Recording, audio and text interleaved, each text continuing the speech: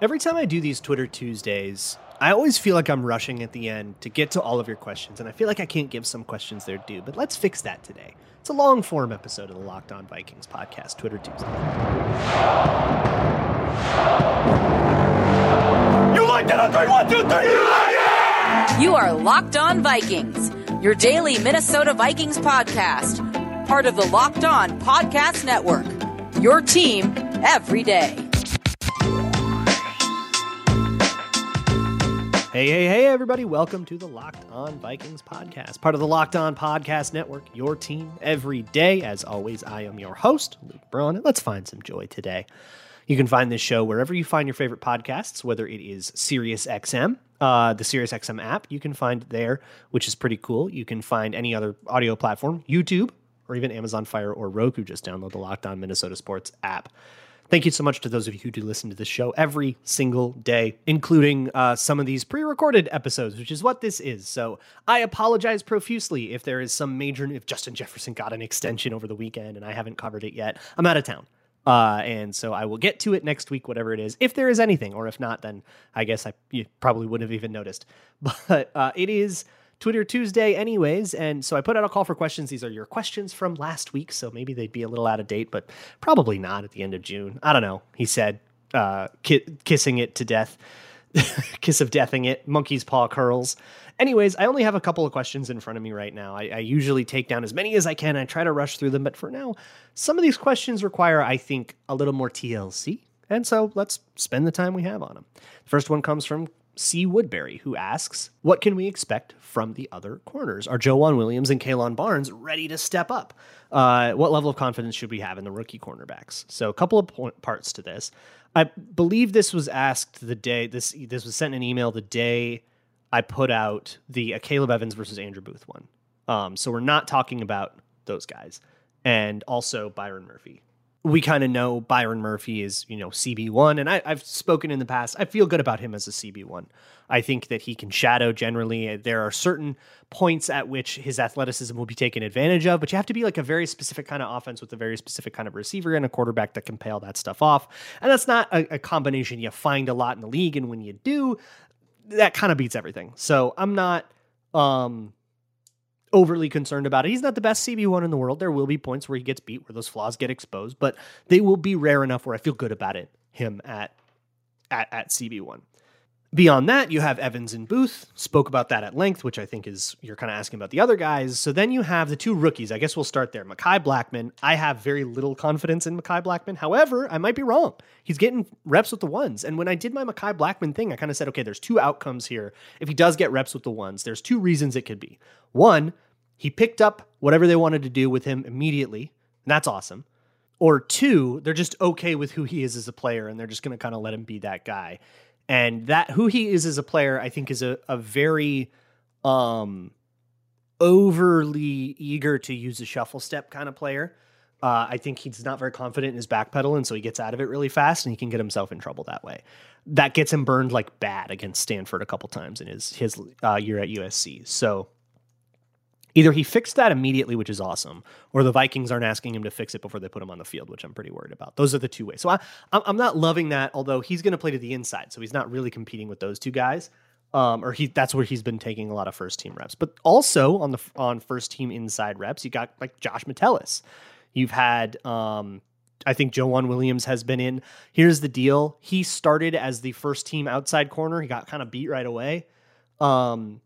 And he's not running with them anymore. That's usually the sign of a guy that's like the veteran that won't make the team. So I don't know if Joejuan Williams will be on the roster at all. I think if he is, that's a win for him, considering how things ended with the Patriots. Go listen to his Storytime episode. And then you've got Kalen Barnes, Tay Gowan, futures contracts guys. Those are roster long shots. Just make the team. That's a win for them. Same with Jalen Williams, Najee Thompson. Those guys in the undrafted, CJ Colden, I think, is the other undrafted guy. And then that leaves you with Jay Ward, who a lot of people will call a safety. I'm going to call him a nickel, but it's a meaningless distinction. He's an outside defensive back that plays as the apex a lot, second guy in. So depending on the offensive formation, that could mean he's on a receiver, that could mean he's on a running back, that could mean he's backing off to safety depending on the coverage. It's all sort of relative. But all of that is moot if he's not ready to play, and I'm not sure he's ready to play. I don't think I trust it. So I think there's your DB room overview if that's what you're looking for. The next one comes from Nate Walton, who asks, since the Stefanski-Gary Kubiak days through KOC, the Vikings have gone through a ton of zone run offenses from the same family. Do you have a preference for which branch you liked the most, found the most interesting, or wish we could have stuck with? No, I do not have a preference. I think these are all sort of different flavors of the same ice cream, like you said. But here's what I will say. They all definitely have their place in time, and the NFL is an ever-shifting meta. In 2019, the McVay and the Kubiak versions were better because the idea of zone running to the outside and then bootlegging off of it was something that defenses were not set up to handle. Big history lesson. Okay, so let's go all the way back to the 2013 season, the Seattle Seahawks winning the Super Bowl, right? Legion of Boom, that whole thing. They had a great secondary and all that, but what they did was they played a lot of spot cover 3, right? Go back even further, the coverage du jour in the 2000s was Tampa 2. Cover 2 with guys playing to the outside, being able to cheat further to the outside because in the middle you would have a Mike linebacker that dropped a little bit deeper. So anything that goes deep over the middle is actually his job, and then the receiver or the safeties go to the outside. That sounds a lot like cover 3. There's actually a really great Brett Coleman video that just came out about this. Doesn't that sound kind of like cover 3? You've got a deep middle zone and then deep half zones that are going to the outside. Why don't we just make them deep outside zones? Call this what it is. And it's cover 3 now. And let's put a defensive back in that deep zone so that you can't run, the way that teams started beating this Tampa 2. If you remember, like the Patriots with Rob Gronkowski and Aaron Hernandez before the stuff, fast tight end would be able to outrun that Mike. Or you would have a slot on the inside that could outrun that Mike linebacker, run all the way up the field. The safeties are clearing out somewhere else so you could get big plays. So the way that Pete Carroll did this was, well, let's just do this. For one, we won't have 2 safeties on the roof. We'll just have our 2 corners play the outside zones. We'll have a safety out over the top. That's Earl Thomas. And then we can have our Cam Chancellor in the box, right? There's your cover 3 that we kind of know and love now.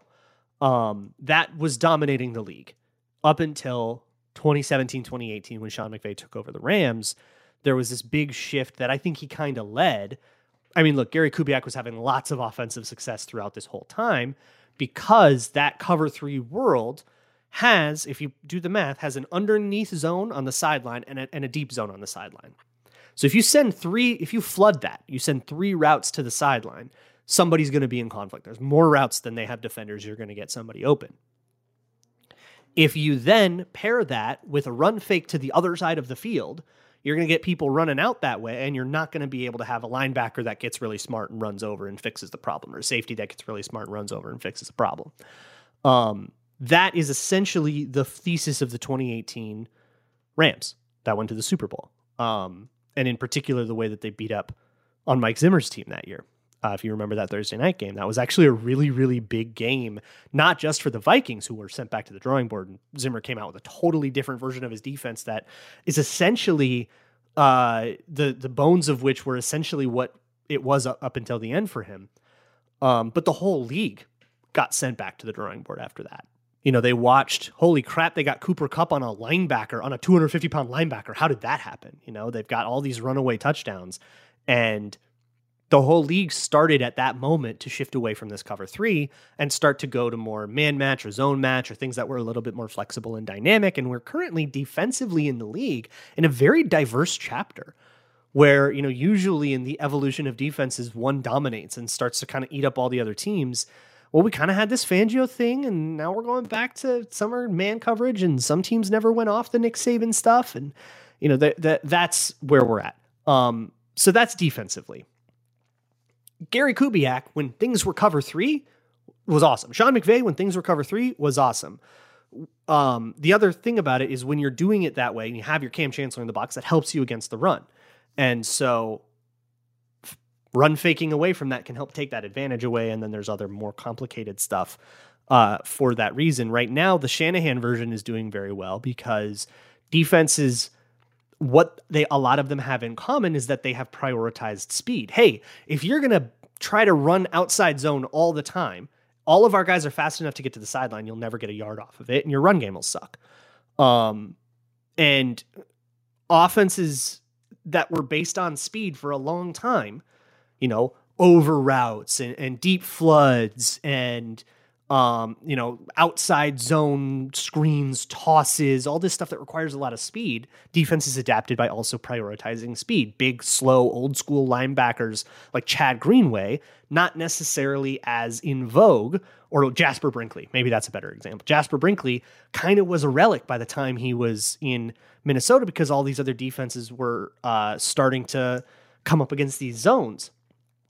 Or Ben Gedeon is a better, he was kind of a relic, right? And then he had his concussion thing. But defenses are getting faster. And when they get faster, they get smaller. So now the thing du jour is big dude punch you in the mouth. This is why the Lions are going to be successful. And this is why they were successful offensively last year, because they got big dudes they can punch you in the mouth. 49ers have big dudes that can punch you in the mouth. Vikings are going for big dudes, and they are not the only team. Packers are making this kind of thing. I think they drafted 2 tight ends this year, right? A lot of these teams are going big dudes. That's the Shanahan version. So that's your basic thing. It depends on the meta. It depends on what defenses you think you're going to see. You're going to see fast defenses, small defenses, cover 2, cover 3, cover 4, man, blitz-heavy defenses. What do you think is in the league right now? And what's popular, and how do you counter that? That's where all those different flavors come in handy. Okay, that was a crazy long-winded answer. I hope that was fun.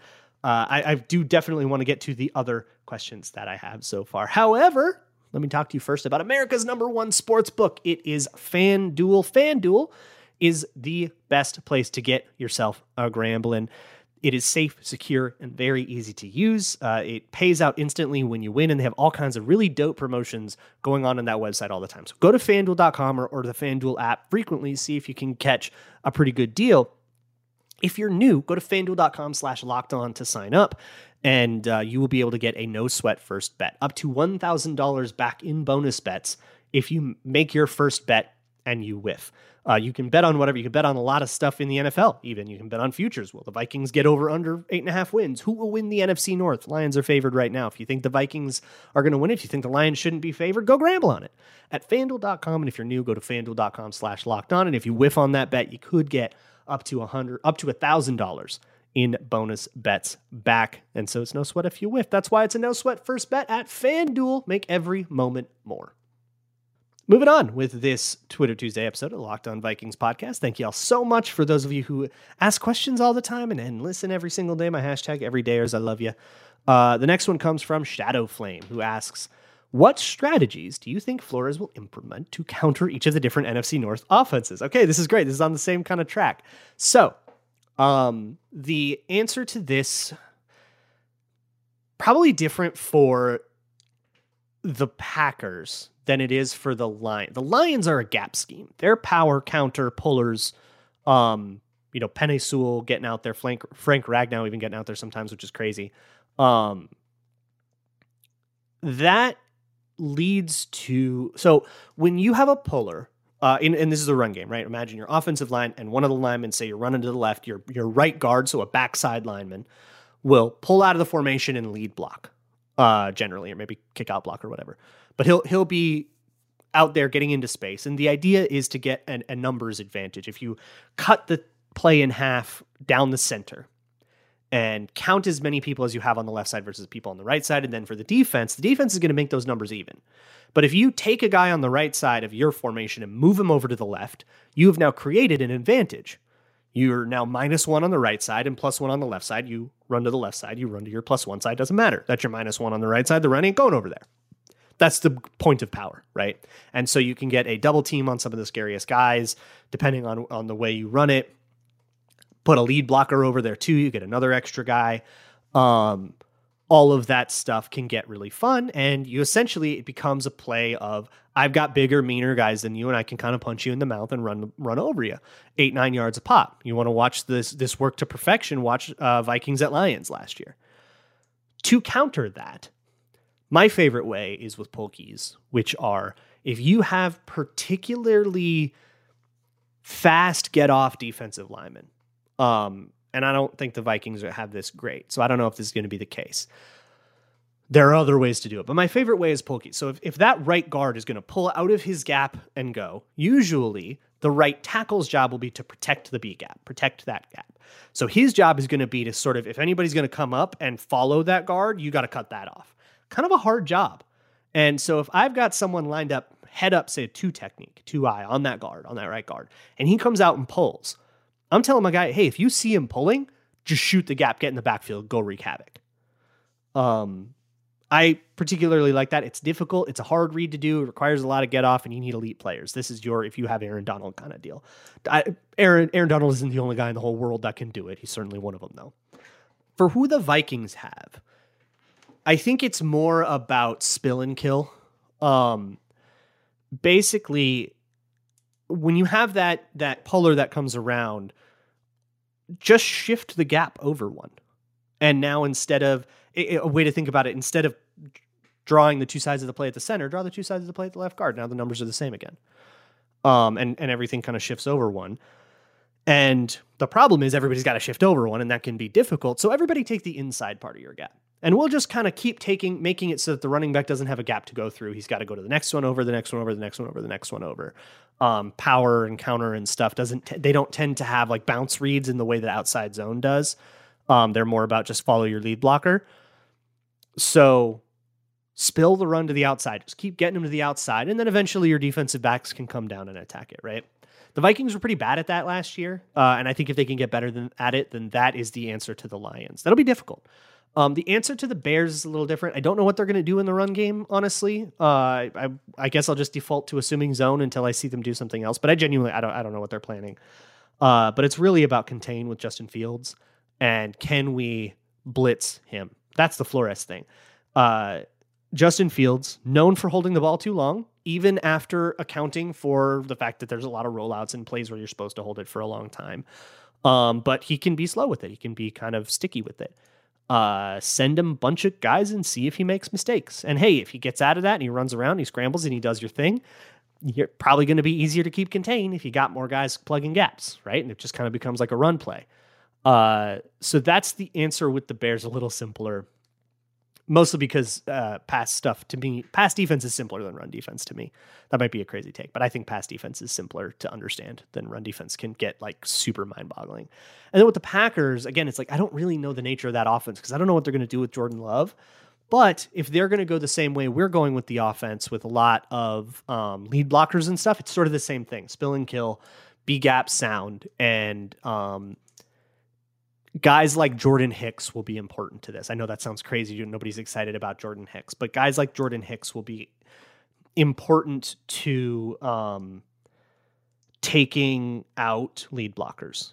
If you are sending Josiah DeGuara in front, I want Jordan Hicks to be the guy breaking that down, and maybe Asamoah on the backside of runs, trying to be the guy that does the pull key and shoots the gap and tries to get in the backfield and wreak havoc. Or he's the guy that's maybe pursuing and being the kill part of spill and kill. Maybe he gets the tackles and stuff, but Jordan Hicks carries an important role there. And then you need edges that can set the edge. So here's to hoping Danielle Hunter's around. That would be my answer. That's a tough question. I will go quickly into the Skull Actuary question. If rookie contracts were shorter, say 1 year for all but a second year option, for first round picks, how would that shake up the NFL dynamics? That would probably be a very good thing for NFL players.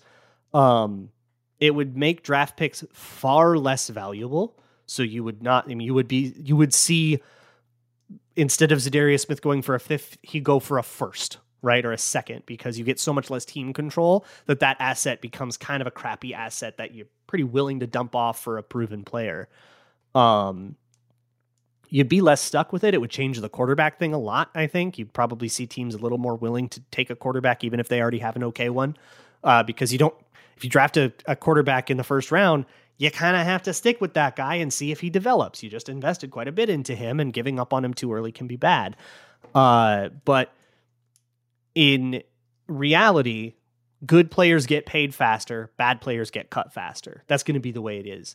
And ultimately, I think that bad players get a chance at free agency to control their own destiny. I think that will ultimately be better for players, a truer meritocracy, that kind of stuff. You won't have somebody like the best receiver in the league making, 30th most money because he's on a rookie contract, which was Justin Jefferson last year. Got a couple more questions that I want to get into here. So I'll make sure that I get to at least 2 of them, hopefully, here in the Locked On Vikings podcast. Home stretch here of the Locked On Vikings podcast. Twitter Tuesday, pre-recorded long form Twitter Tuesday here. Hopefully some of this is still topical. Sports Guy 709 says, what starting offensive lineman based on last year is most vulnerable to losing their starting job in camp? This was sort of, we did this on the Minnesota football party last week, was like, who are the weak links on the offensive line? Based on last year, I don't know why you would only base it on last year. I think it's Ed Ingram, right? Like, it has to be. It's what's interesting is who is the guy that challenges it, because there's nobody really on the roster that's different. Right? It's the same guys that were the backup last year. Austin Schlottman, Chris Reed, I guess Blake Brandel's moving into guard a little bit. Those guys aren't serious challengers, really. But I guess if one has to be considered a little serious, it's probably Chris Reed. There was some talk of Austin Schlottman technically maybe being a usurper to Garrett Bradbury. That was never taken seriously. He never got a first team rep. So I don't think that that's going to be like, if that were going to be the case, it would have been the case last year. Ed Ingram has a year of being poor. And if he continues to be poor, if there's no improvement, which I think there was some improvement over the year that is hard to notice because it happened at the end. But let's say that, is all fake and I'm wrong and that he still sucks, then I guess he'd be benched for like Chris Reed. So it's probably Ed Ingram. Mark asks, how much impact does the quarterback have on sacks and pressures? This is a very good question, especially if you don't already know the answer to it. The answer is quite a bit. There is a lot. So if you think about the most rudimentary idea of like a sack, offensive lineman gets beat, quarterback gets tackled before he can throw the ball, right? On the offensive lineman, you're yelling at the lineman. You want to bench the lineman. So here is the way in which quarterbacks have impact on that process. A, they can hold the ball too long. It's a very subjective thing that's difficult to measure. How long you're supposed to hold the ball is very different depending on the play. The drop back depth, right? Ball should be out quicker on a 3-step drop versus a 7-step drop. And on a 7-step drop, it's a little easier for the linemen. They have a little more room to work with. On a 3-step drop, the quarterback's right in front of the lineman. You can't get beat at all. On a 7-step drop, you can get beat, but the quarterback's a little further back, so there's a little time for you to maybe get your hips flipped and move that guy, recover. There's a little bit, it's more forgiving. But you also have to last a little bit longer, so it's a different system. That's not necessarily in the QB's control, but it's part of the system worth mentioning. The quarterback can move in the pocket, right? And in that way, he can get rid of a pressure. He can also create a pressure if he moves to a spot that isn't as good. If you've got, the lineman in front of you and he's blocking someone and you get panicky and you move off his spot, this happens with college QBs all the time. And if you drift out, now suddenly that lineman can't block the guy because you just put your ass right in front of him. And now he's going to go get you. That's on you as the quarterback. He also has an effect on things from a pre-snap level. Ultimately, the quarterback, it's his ass, right? He's the one getting hurt. So he gets to set the protection. At least that's the way it works in Minnesota. The center sets the protection, but the quarterback gets veto power, basically. That's the way it works with Cousins and Bradbury. And that's the way that Cousins says it is, hey, it's me. I'm the one whose body is on the line here. So if I say we're going to change a protection, that becomes a law. That's the hierarchy. So he could change the protection and have an impact on pressures and sacks that way. There's also pressure to sack conversion, which is very much a QB stat, right? If a guy comes into the pocket and it's a pressure, can I get rid of the ball and keep it just a pressure? Or does it turn into a sack because I'm a statue? Can I run around and avoid that, right?